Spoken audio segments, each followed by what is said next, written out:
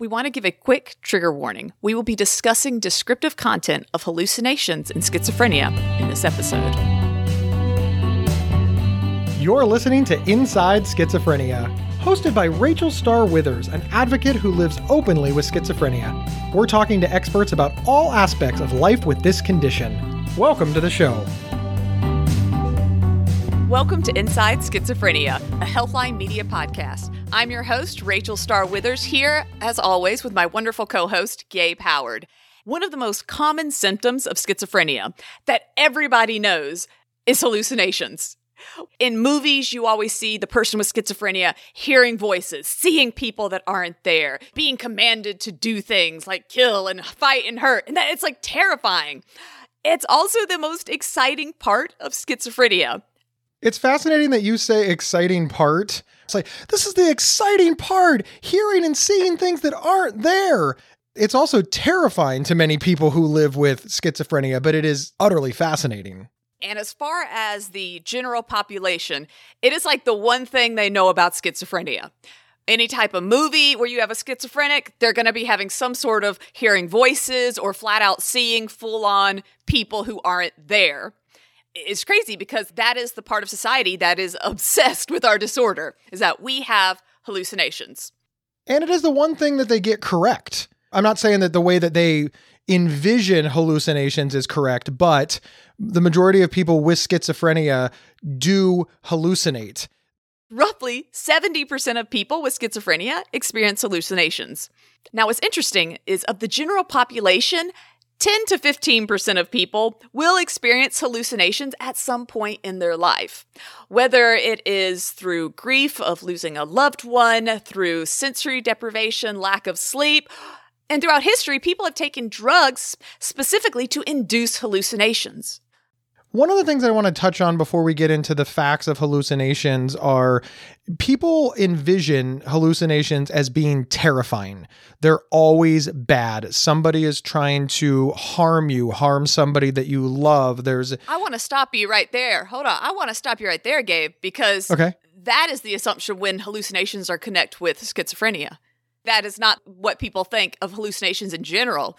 You know, there's people throughout history who have taken drugs just to get hallucinations, to bring them closer to God, to get messages, to feel certain ways, go through things. It's just hallucinations with schizophrenia that are considered bad, horrible, evil even, and the type you need to be afraid of. So that brings us to what sets hallucinations as a symptom of schizophrenia apart from other hallucinations. Do all schizophrenics have them? What types? Do we all have the same hallucinations or different? And what causes hallucinations? We have an amazing guest today, Dr. Paul Fitzgerald, who is a professor and he's also a researcher in how the brain functions. And he's going to be coming on later in the show to help us understand some of the inner workings of the brain. I found Dr. Fitzgerald to be very illuminating. Now, anybody experiencing hallucinations is going to think, I don't need to listen to this. I already experience it. And I would have felt that way too. If there was a doctor talking about mania, I'd be like, I don't need to listen to this. I live with mania. So the very fact that you found this so incredibly interesting when you live with hallucinations and you manage them and know so much about them and still got something out of it tells me that 90% of our listeners need to listen to this. You looked really engaged and really shocked at the process. And I was a little bit surprised by that. And I just want to get that out of the way real quick, just real early in the show. Yeah, I can be a nerd sometimes. And that kind of stuff is actually really interesting. He brought up so many things that I'd never considered and I just flat out didn't know, which is crazy when you think how much research I've done over the years into schizophrenia. And then there's still people who can just like drop all this knowledge on me. And I'm like, wait, what? That's incredible. Rachel, what is an hallucination? The easiest definition, it is a false perception. You are experiencing something, but there is no external stimulus that's causing it. Now, there is a difference between a hallucination and a disturbance. A disturbance is, if you rub your eyes and you kind of see little spots ringing in your ears, that kind of all falls under a disturbance. Now, an hallucination, and please correct me if I'm wrong, is hearing or seeing something that is in fact not there. And it can go even further than that. It could be smelling. It could be feeling. It could be feeling things inside of you that aren't really there. It's just any kind of perception that you might have. Now, and I know that's kind of hard to understand, but it's funny because so much of my life, when people would ask me if I had audio hallucinations, I would tell them no. Because to me, an audio hallucination was hearing voices. It was like what you saw on TV. You had a voice talking to you, and I was like, oh God, that never happens to me. What does happen to me since I was a kid was this constant ticking, and like a radio was playing in the other room. And it never occurred to me that that was a hallucination also. And then now, as I'm 36, looking across my life, I'm like, oh my goodness, I have audio hallucinations constantly throughout the day. It just wasn't a big booming voice like I saw on TV or in movies screaming at me to do things. Once again, pop culture has really let us down. It has. There are two types of hallucinations. You have simple, elementary hallucinations or complex. And simple ones can be pretty basic, lights, colors, geometric shapes. As far as audio simple hallucinations, hissing, whistling, odd tones that aren't there. When it comes to complex hallucinations, those are your full-on figures, your people, hearing voices that are speaking to you in sentences, hearing music. Those are usually tied to some sort of feeling. Unfortunately, with schizophrenia, it tends to be aggressive. A simple visual hallucination, I might just kind of see some waves or shapes or characters. But I'm not scared of them. They're just like, well, that's kind of trippy. A complex hallucination is I see the monster and I am scared right away. I feel internal fear, even though the monster may not be doing anything. It's more tied to emotions that I'm experiencing. I don't know. That's like, it is the next level. With complex hallucinations that's when it's usually you're experiencing it through multiple senses. You might hear and see it. You might see and feel it. That's where it gets a little, I don't want to say scary, but it is scary. Now, when you say it's scary, Rachel, again, putting this back on you, you hallucinate often. So are you always scared? I usually kind of guesstimate that I hallucinate 90% of the time. Most of it is, I would say, those simple hallucinations. Just kind of things being off, things not making sense, objects moving around, people's faces changing. And those really don't bother me. I would say I definitely have no emotional attachment to them. It's just kind of like, oh, that's weird. And I keep rolling. As far as the complex hallucinations, I would say at least once a day to a few a week. And thankfully, I've learned a lot of coping mechanisms, and I'm not scared of most of them. However, new ones that just kind of pop up, yes. If it's one I've never experienced before, it always kind of puts me on edge. It can be like just unnerving because I wasn't expecting it. But I've learned what we talked about in our wonderful cognitive behavioral therapy episode, learning ways to see your hallucinations in a different light. And that's been something I've been focusing on the past 5 years, is getting used to my hallucinations and taking that fear out. People hear, oh, well, if you're having hallucinations, you're not getting care, you're not getting good care, you're not in recovery. Is it fair to say that perhaps removing all hallucinations is not always practical for people living with schizophrenia? Because you use the magic word, you've learned coping skills to manage them. For some reason, many people hearing this think that 0 symptoms is the goal versus symptom management, which is a much more reasonable goal for schizophrenia. I've been treated for schizophrenia since my very early 20s. I've been on so many different medications, and luckily found a lot of different therapy, some that works, some that hasn't worked. A big portion of people with schizophrenia do get labeled as treatment-resistant schizophrenia, meaning that medication doesn't work as well as it should on us. It doesn't mean it won't work, but it has a harder time working on certain people. And I think that's just something you have to think about. I fall under this category, and they're kind of finding out more and more people with schizophrenia tend to fall under this category, where it's not as simple as take an antipsychotic and everything's fine. Start a therapy program and you bounce back, everything's fine. It's the reality for a very large portion of the schizophrenic population that hallucinations are not going anywhere. And you're going to have to, if you want to have an amazing life, or even a not horrible life, you're going to have to find a way to deal with them and accept them. But if you're listening out there, I don't want you to get like sad and like, oh, that's really depressing. And no, okay? I do hope like, hey, if there is a pill that works for you, amazing. I found some over the course of my life that worked great, and then they stopped working. And that's kind of been my constant battle is I'll find something that works and it does amazing for a few months, and then they up the dosage, then I'm at the max and they have to pull me off. I know that it can be hard to publicly say, hey, I'm in recovery with schizophrenia, but I'm still managing my hallucinations. Because again, to many people, especially people learning about schizophrenia, they believe that if you have hallucinations, you're in trouble. And if you don't have hallucinations, you're cured. And there just doesn't seem to be a lot of talk about the spectrum, the middle of the road, the managing the symptoms, etc. And I want to introduce that to the conversation, because if anybody is listening and they are reducing their hallucinations, they're managing them, yeah, you're well on your way, and you may already be in recovery and able to lead, as Rachel Starr Withers always says, a badass life, but you're sort of believing this external factor that any hallucinations means you're not well, and we just sort of want to add a little nuance to that conversation. Now, Gabe, this blew my mind. I learned this actually a few years ago. But wouldn't you expect if you had someone with schizophrenia who grew up in America? Let's use me, for example. I'm a woman in my mid-30s, grown up in the southern part of America. And then let's say we have somebody from a completely different country, okay? And let's say it's a male in China who is in his 50s. Just life experiences are probably completely different, correct?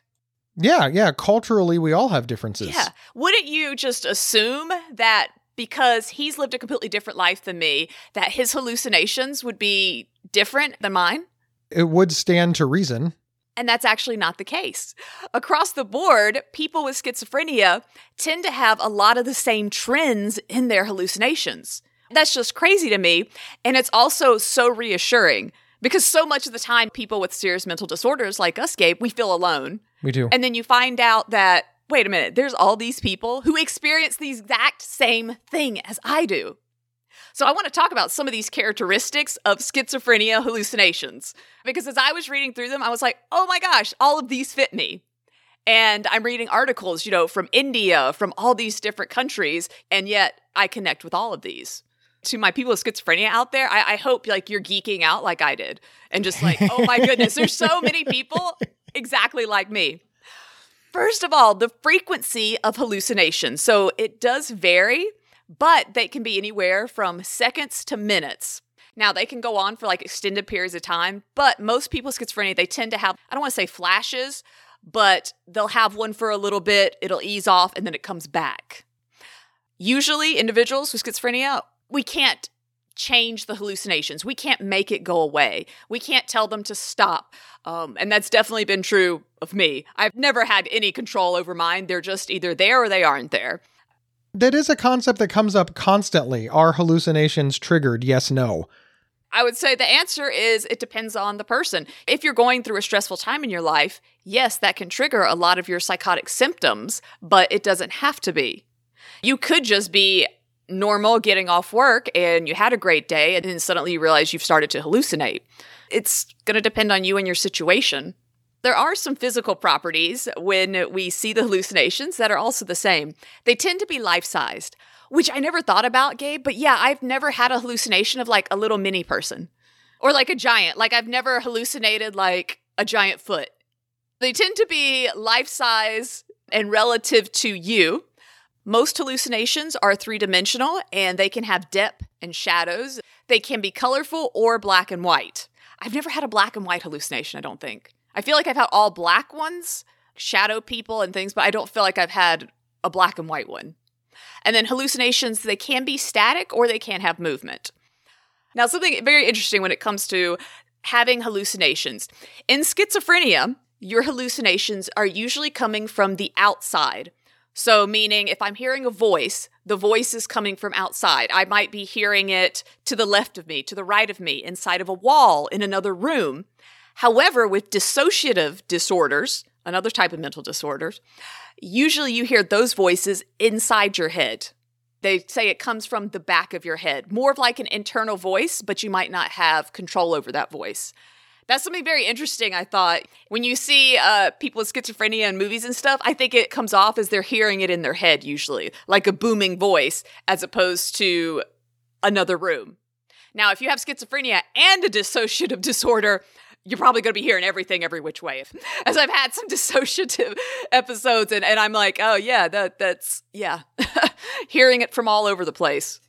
But it does sound like you're saying that one size does not fit all, right? You're correct. Everybody hears voices differently, although there's some trends or some commonalities. The important thing is, don't say, oh, I'm not hallucinating because Rachel said that it would sound like this. It could very much sound different to you.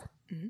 I think it's important to point that out, though, because one of my warning signs that I'm about to go into a full psychotic episode is I start thinking in third person.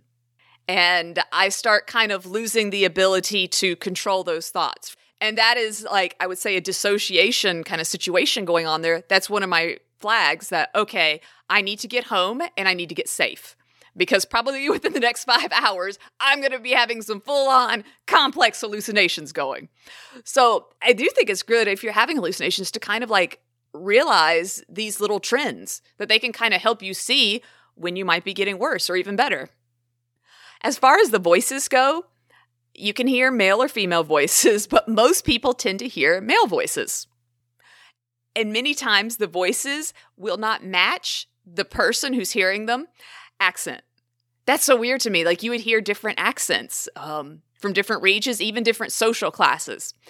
Unfortunately, my voices, it's always like a radio being left on in the other room. So I've never like been able to tell details about them. It's more just like people talking. And I can't tell you, is it all males, all female? It's just voices talking in another room. But I did think that was interesting. Like you would hear different accents, Gabe. Like, I don't know, I would have like a British person like voice. That sounds cool to me. It is weird because I would have thought that you would hear it almost in your own voice. Maybe a slight change, but in general, if you would have asked me before we did the research, I would have been like, well, aren't you essentially hearing either your own voice or the voice of a loved one or maybe a character on a movie or television? I would have just thought it would have been recognizable, but it turns out that it's in many cases, not all, it's entirely different. All right, Rachel, I have another question. I realize that it's not the same for everybody, but in general, what are the content of these hallucinations? As pop culture shows you, it's always the, monsters and murderous clowns. But in reality, typically, what are the content of these hallucinations, both visual and auditory? A very strong theme with schizophrenia is religious stuff. Actually, God is seen 33% of the time. But God, angels, the devil, saints, and even fairies are actually pretty common when it comes to schizophrenia. From my own experiences that we've talked about here with the church and everything, I'm in a very religious area. I kind of always assumed that's why mine were religious focused, but it is interesting to me that people who might not be in a religious area would also have these sort of hallucinations. Hallucinations in schizophrenia tend to be more frightening than hallucinations due to other things. For instance, due to Parkinson's, Huntington's, all different other disorders that might cause them. A very common hallucination, visual one, is shadow people. And that's one of my main ones I've had ever since I was a kid, were these kind of shadow people that are hard to describe. They're just kind of in the dark, humanoid type creatures. That's very common with schizophrenia and also bipolar disorder. Kind of these shadowy figures that just hang out, many times on the edge of your peripheral vision. 55% of audio hallucinations, so hearing voices, tend to be malicious in content. Usually kind of hollering at the person, making them feel bad. One of those common tactile hallucinations. So like we pointed out earlier, it's not just audio and visual. There's actually tactile, feeling things that aren't there. And this is kind of the trigger warning that I wanted to stress earlier. A very common sensation with schizophrenia is feeling that your skin is being stretched out across your face and your body, and even to the point of hurting and not feeling like your skin is your own. This is one that I've had a lot, and it's very, very jarring And I'd never thought about it until doing the research, and that came up as the most common tactile hallucination. I'm like, oh, I have that. Like, and that was just weird to me because I'd never thought of that, honestly, as a hallucination. And the fact that it was a common one, it kind of made me feel better because it's just something I'd brought up to the dermatologist before. And they had told me it was just, oh, your skin gets really dry. And I'm like, okay. But yeah, like that's a little comforting to know I'm not the only one feeling that. Another common tactile hallucination is that people with schizophrenia, they feel things crawling on them or inside of them. Sometimes they feel like their body isn't theirs or pieces of their body isn't theirs. They'll think that they have an organ that they need to get out or there's something inside of them that they need to get out and they can feel it. You know, everyone else in the world might be saying, look, you're crazy. You're clawing at your skin, trying to remove something that's not there. But we, having schizophrenia, might actually feel this thing. And that is a very, very scary and alarming situation to be in. Now, Gabe, I do have a question. So we know schizophrenia, lots of hallucinating. What about bipolar? Because some people do hallucinate with bipolar. So me personally, I have bipolar disorder with psychotic features. So I have experienced psychosis, but I haven't experienced hallucinations. Like, you know, I don't see things that aren't there or hear things that aren't there. I've experienced what are referred to as delusions. Let's use an under the bed analogy. Somebody experiencing visual hallucinations would see the person under the bed. Somebody experiencing auditory hallucinations would hear the person under the bed. Somebody experiencing a delusion would know the person is under the bed, but they wouldn't see them there or hear them there. It's a bit of a weird sensation just to know something. I sort of liken it to, you ever been walking along and you know there's somebody behind you. You don't see them, you don't hear them, you just feel this presence. And this generally makes people look to their left or right or behind them to figure out where the person is. Before you have turned around to make sure there is somebody behind you and you know it. That's what a delusion would be. And you can get a perfect storm when you have hallucinations and delusions at the same time. So not only are you paranoid that you think that there's something under your bed, you might also see it and hear it under your bed and hear it scratching in the walls. There is one hallucination that tends to be only experienced in schizophrenia, and those are command hallucinations. And it could be you're hearing it from outside your head or even inside, but they're commands to do things. So not necessarily like a voice that's just talking all the time, but this voice just tells you to do things. This is a very kind of scary one that has popped up in a lot of movies. It's popped up also in real life where people have done crimes and whatnot, and they'll be like, well, someone's telling me. Sometimes they're telling the truth. Sometimes they're also just trying to get out of a crime. But command hallucinations can be very scary. They can be as simple as stand up, shut the door, like things that honestly don't matter, to telling the person to hurt themselves, to doing things that, can cause harm. I've had a few of these, and they have always terrified me. The one that I had that most shook me up was at the time I was working at a gym, did a lot of cleaning, and it told me to drink the bleach. And it was just like someone telling me, do this, and it was almost this, I was thinking I wanted to do what it said. And I remember it freaked me out so bad that I called my little brother. And he kind of talked me down. But that was how jarring it was to me because I knew it was bad, but suddenly it told me to do it. And I had this very strong desire to do what it said without questioning it. So yeah, it kind of threw me. I've had one other one that really scared me.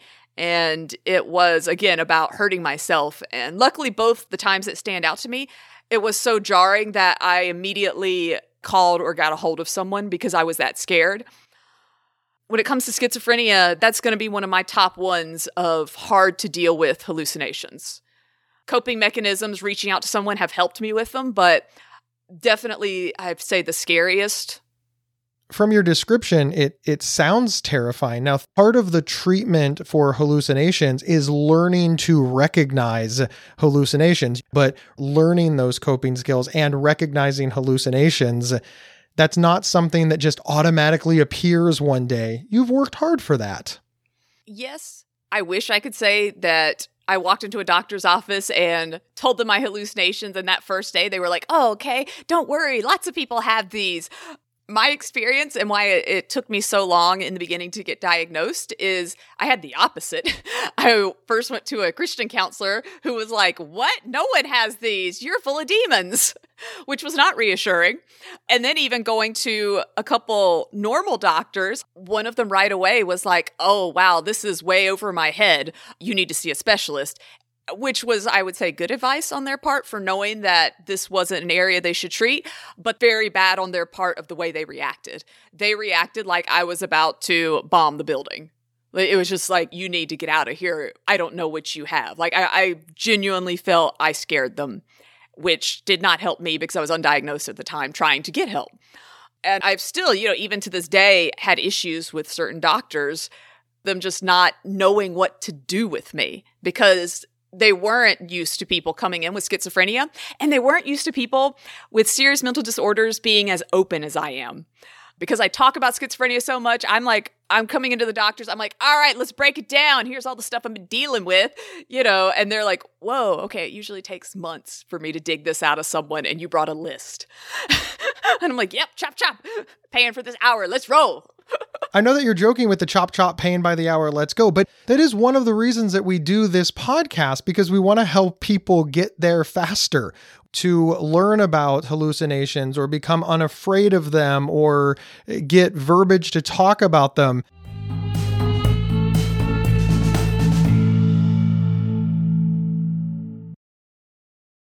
This episode is brought to you by Visit Williamsburg.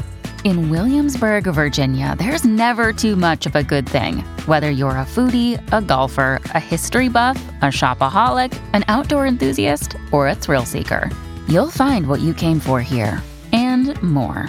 So ask yourself, what is it you want? Discover Williamsburg and plan your trip at visitwilliamsburg.com.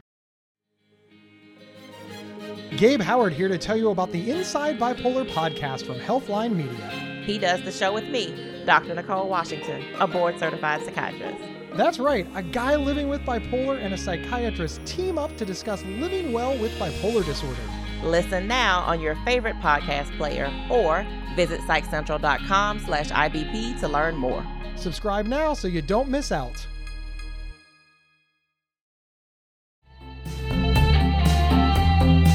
And we're back discussing hallucinations and schizophrenia. So let's talk what in the world causes these hallucinations, right? Like we know for other things. If I'm a normal person and I want to experience God, I might take some drugs, right? I might take some drugs. And you're like, Rachel, what causes it? Well, the drugs, for one. Also, things that cause hallucinations, sleep deprivation. We know what causes those, but what about schizophrenia hallucinations? What do you think, Gabe? What causes the hallucinations of schizophrenia?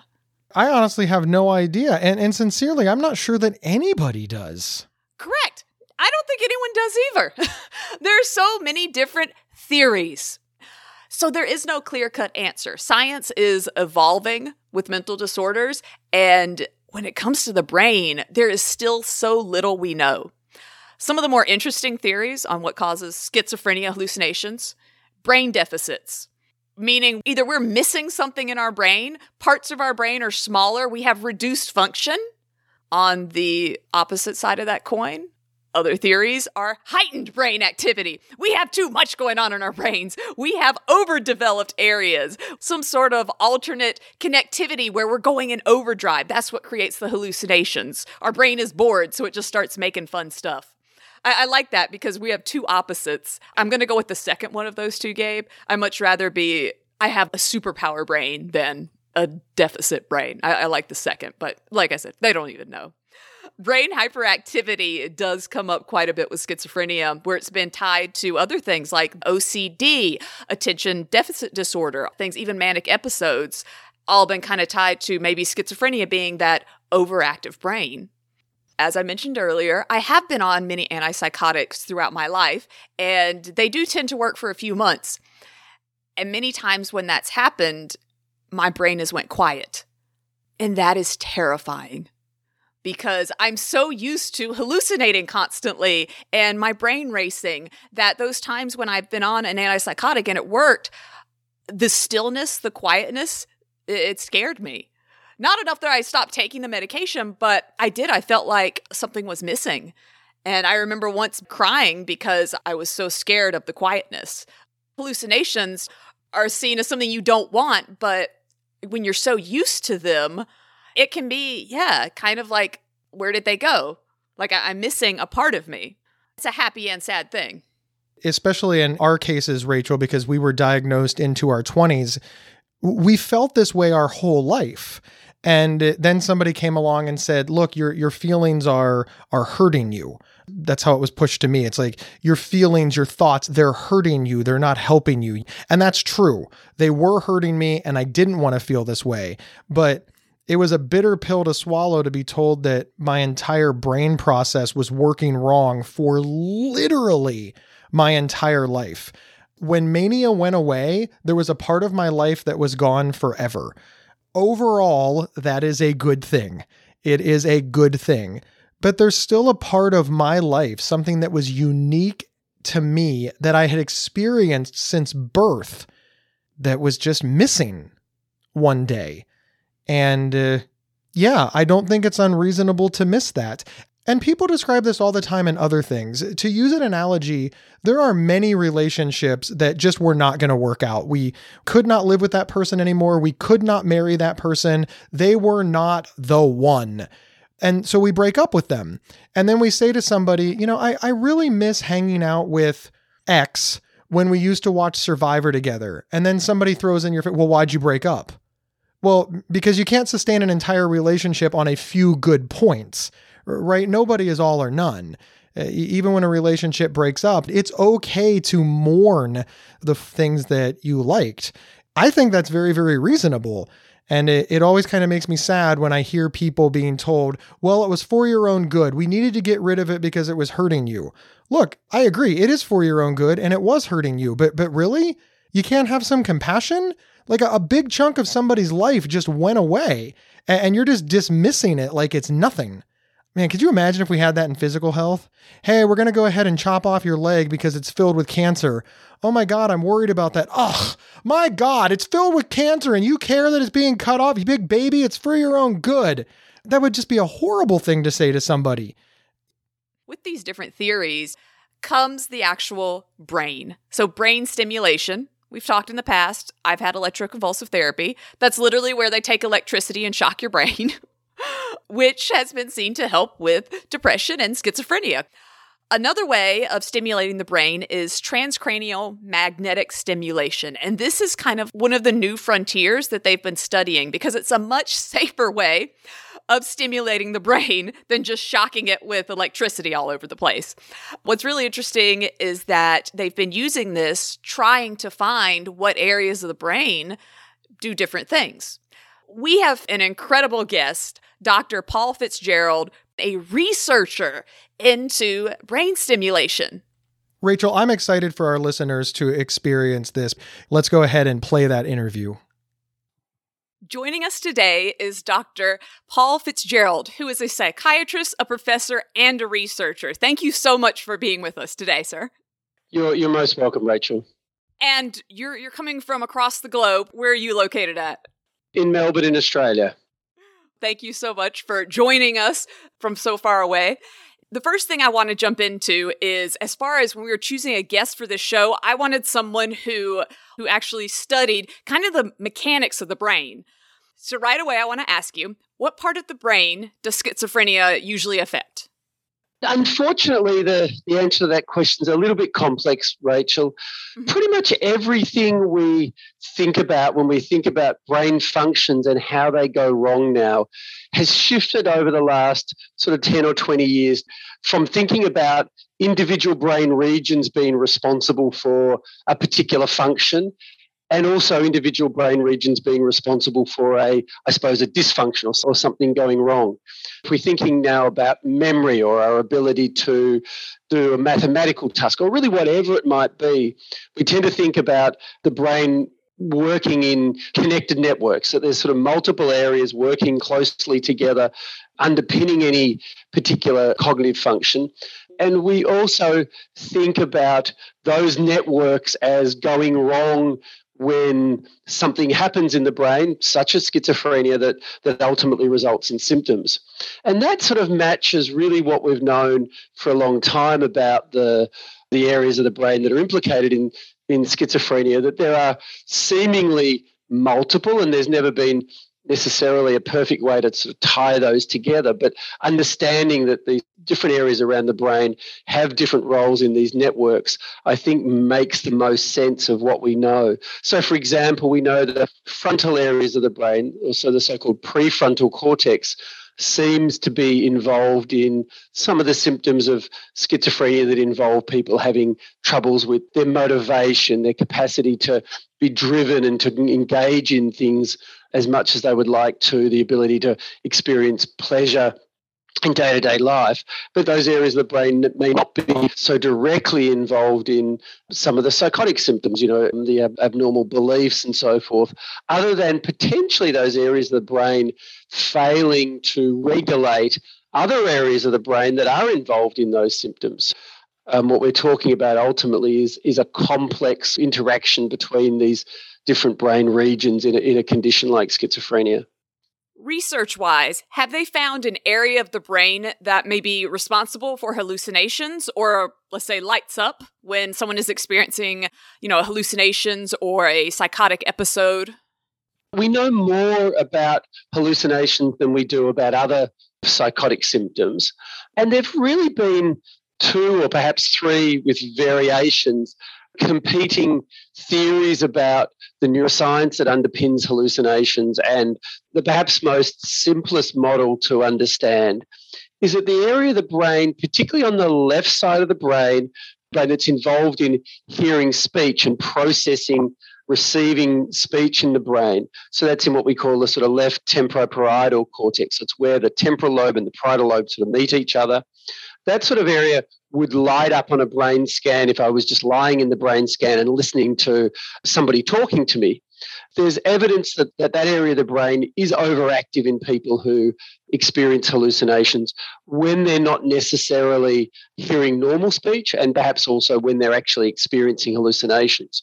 One of these theoretical models is that area of the brain has in some way become autonomously active, that there's a failure of the circuitry that would normally dampen down activity to do that, so that potentially auditory memories, snippets of conversations, a variety of different auditory experiences are being re-experienced because there's this failure of suppression going on in that area.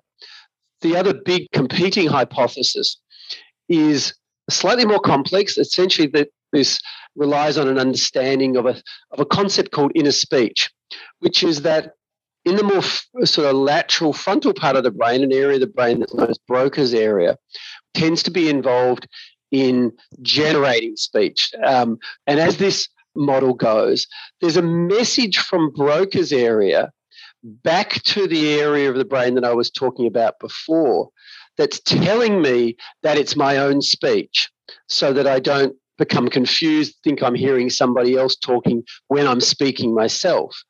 And this model goes that there's a failure of this feedback mechanism, so that you may end up in circumstances where you're generating speech, not necessarily external, you're not actually talking out loud, but you're generating this speech internally.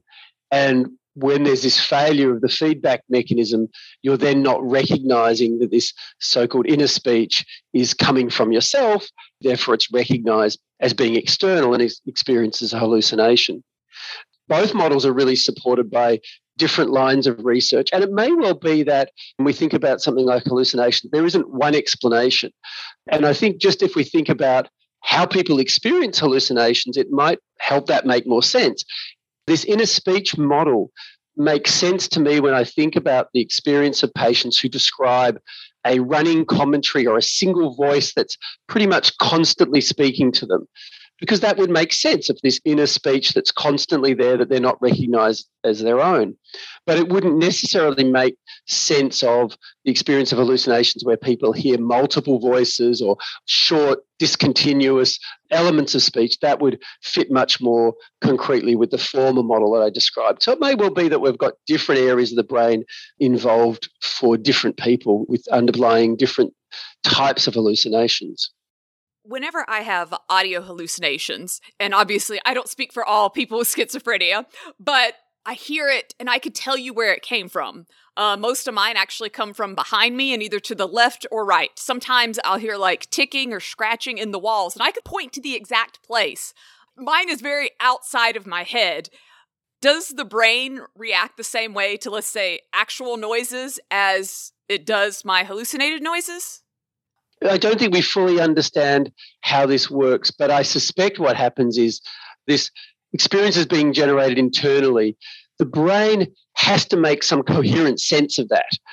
Neuronal pathways are firing fairly automatically that situate that in space, situate that in time, or, all the sort of contextual factors that come when you're listening to anything with music, somebody talking to you, et cetera, or the brain is really imposing that context on something that's being generated internally because it just doesn't make sense otherwise. In the limited number of studies where this has been done, where people are in a scanner and they're basically asked to indicate by a button press when they're experiencing their hallucinations. Researchers are then trying to compare what's lighting up in their brain while they're experiencing hallucinations versus when they're not. And you do typically see relatively similar areas to what you would see when somebody's listening to external speech. It's not exactly the same, but there's certainly significant overlaps. Interestingly, the opposite is also slightly true, that some scanning studies suggest that when the people who have a history of experiencing hallucinations, when they're listening to external speech in the scanner, those areas of the brain light up slightly less. It's almost as if the resources of the brain are being taken up by the experience of hallucinations, so they're not necessarily automatically available to the same degree when they're processing normal aspects of speech. It's the overactivity for hallucinations that's then denying the resources for processing normal aspects of speech. Interesting thought. Now, a lot of your research has been in transcranial magnetic stimulation. What is that exactly when it comes to schizophrenia? Transcranial magnetic stimulation is a technique where we use a fairly strong magnetic field to try to indirectly activate nerve cells in the brain. Magnetic fields have this interesting property that they'll pass through us without any resistance, which is why you can have an MRI scan, for example. What we do when we do TMS is we place this coil on the scalp. It generates a strong magnetic field but doesn't electrify the scalp in any way, but that magnetic field passes into the brain, and when you apply a magnetic field to something that conducts electricity, you can induce an electrical current. So we can actually make nerve cells fire. So if you put one of these TMS coils just on the muscle area of the brain, the area of the brain that controls the nerves in your hand, for example, it'll stimulate those nerves to send a signal down to cause a muscle twitch, which is all a bit odd. It's not painful at all. You just feel this twitch in your hand and this thing clicking on your head. When we repeatedly stimulate with these TMS pulses, we can make areas of the brain more or less active by repeatedly stimulating them over time. And that's had direct relevance to thinking about whether we could use this with some sort of therapeutic value in people with schizophrenia. And that research has really gone in two quite different directions. Probably the most advanced of those directions has been trying to use TMS as a potential treatment for patients who experience hallucinations where those hallucinations have not responded adequately, gotten better with various medication therapies. And that model matches what we were talking about before. It targets the auditory processing part of the brain under the assumption that when people are experiencing hallucinations, that area of the brain is overactive, and it uses a type of TMS that aims to reduce brain activity over time. And from a practical perspective, that would involve somebody having a series of pulses for 15 or 20 minutes, usually on a daily basis over a number of weeks. And what that research shows is that you certainly can get therapeutic benefits. In our experience, both in the clinical trials we've done, but also when we've just tried this on a clinical basis and followed people over time, the other way in which TMS has been used in people with schizophrenia is to actually target the frontal part of the brain much in the same way as we use TMS as a treatment for patients with depression, where we use it in the frontal part of the brain to try and increase brain activity. And that has been used in patients for a couple of reasons. It's been used in people with schizophrenia who have depression because we know it's an effective antidepressant treatment, but it's also being tested as a way of trying to improve called the negative symptoms of schizophrenia, the lack of drive, the lack of energy, the lack of motivation, the lack of capacity to experience pleasure, those sorts of symptoms. Even more recently, also to see if it can improve some of the cognitive elements of schizophrenia as well, to improve people's ability to concentrate and to focus. That research isn't perhaps quite as well developed as the research using TMS in treating hallucinations. My follow-up question, I'm sure that everybody's thinking, have you found an area of the brain to stimulate that could either induce hallucinations or maybe suppress them? Suppressing, certainly yes, with the first target that I was talking about. We clearly see some people whose hallucinations are suppressed and some in whom they completely resolve, and that may be sustained for a significant period of time. Many, many months, we see patients whose hallucinations just go away for and stay away for a protracted period of time. I've certainly never seen a circumstance where we've induced hallucinations. There's this very unusual property with TMS, which is that it seems to be very hard to change the brain activity when brain activity is actually normal. If you target normal brain function in healthy individuals or normal areas of the brain that seem to be functioning normally, even in somebody who's got some other brain problem, it's very hard to make it more or less excitable. The brain is strongly sort of homeostatic. It'll push back against whatever you do. So we might be able to say, for example, make the brain slightly more excitable. But then if we double the dose of stimulation to try to get a more dramatic effect, often instead of doubling the effect we get, it kind of goes back in the other direction and we find we're getting no effect at all. So there seems to be some sort of almost inherent safety mechanism to prevent us being able to do things that are too aberrant to the brain with these sorts of techniques, which is certainly reassuring. That just blew my mind. I'd never thought of it that way. I honestly think, as far as quote unquote normal people, I kind of assumed their brain would act just like mine. I didn't realize that it could push back. So what you're saying then would lead me to believe that since hallucinations, are a positive symptom of schizophrenia, so far they can't stimulate the brain to make them worse, but hopefully they could stimulate it at some point in time to suppress them. Look, with what we know now, I think that's the case. Maybe we could do more damage if we knew more, not saying that we would want to do so. But I think, right. One of the neurochemicals involved in brain function, there's common neurochemicals is a thing called GABA, which is the main inhibitory neurotransmitter. So it suppresses activity. And there are theoretical reasons to propose that there may be not enough GABA, not enough of this inhibitory activity underpinning some things like hallucinations. So hence you're getting sort of too much activation.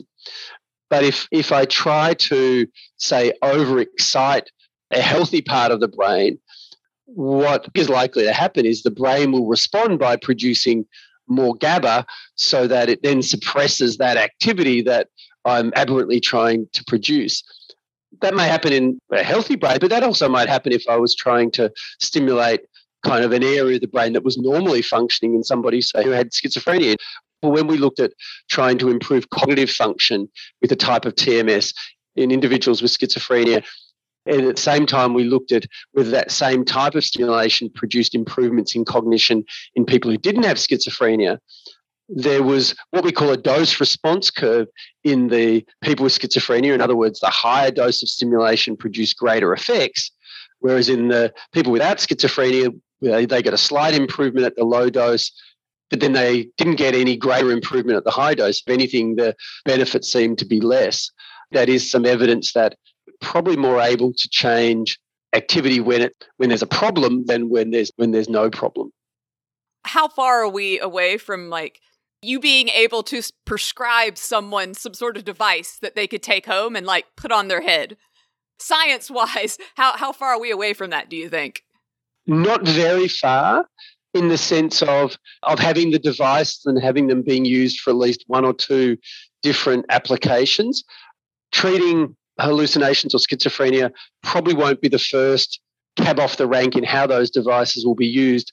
But we've got 3 clinical trials going at the moment using at-home stimulation devices. These are not using TMS pulses because TMS, the machines are big, they're bulky, they're expensive, require a lot of electricity, but we're doing it with other forms of very weak electrical currents. We're doing it with a particular type of stimulation called transcranial alternating current stimulation, which is just a very, very weak electrical current.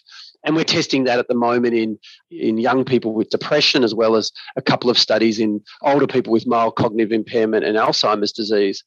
But there have already been some studies investigating this type of technology, either this so-called transcranial alternating current stimulation or a thing called transcranial direct current stimulation, in treating hallucinations. And some of those studies are quite promising. Thank you so much, Paul, for joining us today. I have learned so much. You've definitely given me a lot to think about as far as how our brain works. You're most welcome. Rachel, as I said, I was super impressed at how much you got out of that interview because you understand hallucinations, you live with hallucinations, but you learned a ton. Walk us through everything that we don't know. Dr. Fitzgerald blew my mind. The thing that stood out to me the most was that you can't induce hallucinations via brain stimulation. I just assumed that if you plopped down a human brain in front of me and we poked different parts, we could eventually poke it and find hey, that's the hallucination and delusion area. When I poke it, the person really goes crazy. I just assumed that was a thing. And then to be told that you can treat the deficits of schizophrenia through stimulation, but you can't add things. It really shows you how schizophrenia in general is not just black and white. It isn't just, okay, take a pill and this will fix everything. There's so much that no one has a clue what's causing it. It's also a little bit scary that nobody has a clue what's causing it because my friend, you live with it. Anything that is impeding your best life, I want to know as much as possible. And I think that we do a disservice not telling people who are experiencing hallucinations that it's scary. It's scary how little we know about the brain and how little we know about hallucinations. It's always, oh, we're helping, we're doing the best we can, we're trying, seek help, do your part. I understand why this is terrifying. We know so little, and yet we're asking you to have faith in a process that is still emerging. So everybody experiencing hallucinations, you're very, very brave. Thank you. Thank you for being brave. And you should be proud of yourself for everything that you're managing. One of the research articles that I came across, it had a sentence talking about what causes hallucinations in the brain. And I want to read you this sentence. This is all one sentence. Hallucinations are influenced by multiple gene and gene times environmental interactions from genetic level by glutamate level imbalance from neurometabolic level by dysfunctional forward model sensory gating deficits, MMN deficits, dysfunctional frequency oscillations, and alterations of the frequency spectrums and spectral interactions from EEG level by alterations of white matter and morphological changes from SMRI level and by the altered cerebral blood flow, abnormal cerebral activations, and dysfunctional brain connectivity of interregion, intranetwork, and internetwork from the fMRI level. Wow, that is complicated. And it's clear as mud, right? Listen, Rachel and I do this for a living. She lives with schizophrenia. I live with bipolar disorder. We host this show. We work in the mental health field. We've done so. And I can't understand it. I knew 4 words in that entire sentence. That troubles me. It does trouble me. I just consider that sentence to be utterly terrifying. I have to add, though, it's also amazing. Gabe, to think that all those things, which we don't even fully understand. I don't even know what most of those words meant, but all those things take place for someone with schizophrenia to have a hallucination. That blows my mind right there, that all that stuff is going on inside my brain when I see a shadow monster. Inside my brain, all those little things have to happen, have to fall in order for me to hear voices that aren't really there. That's amazing. So many people message me and tell me that they feel their brain is broken because they have schizophrenia. They're broken. And I felt that exact same way and still do at times. But when you hear that, that is the opposite of broken. That just is incredible, all the inner workings going on to create that hallucination. So if you are out there, I definitely gotta say, you're not broken. That's incredible that our brains can create that. We might not always enjoy hallucinations, but I don't know. I do think there is some wonder to it of how the brain works. And yes, do our brains that have schizophrenia work differently than the norm? Absolutely. But that's okay. Thank you so much for listening to this episode of Inside Schizophrenia. Please like, share, subscribe, and rate our podcast. And we'll see you next time here on Inside Schizophrenia, a Helpline Media podcast. You've been listening to Inside Schizophrenia, a podcast from Psych Central and Healthline Media. Previous episodes can be found at psychcentral.com/is or on your favorite podcast player. Your host, Rachel Starr Withers, can be found online at rachelstarlive.com. Co-host, Gabe Howard, can be found online at gabehoward.com. Thank you, and we'll see you next time.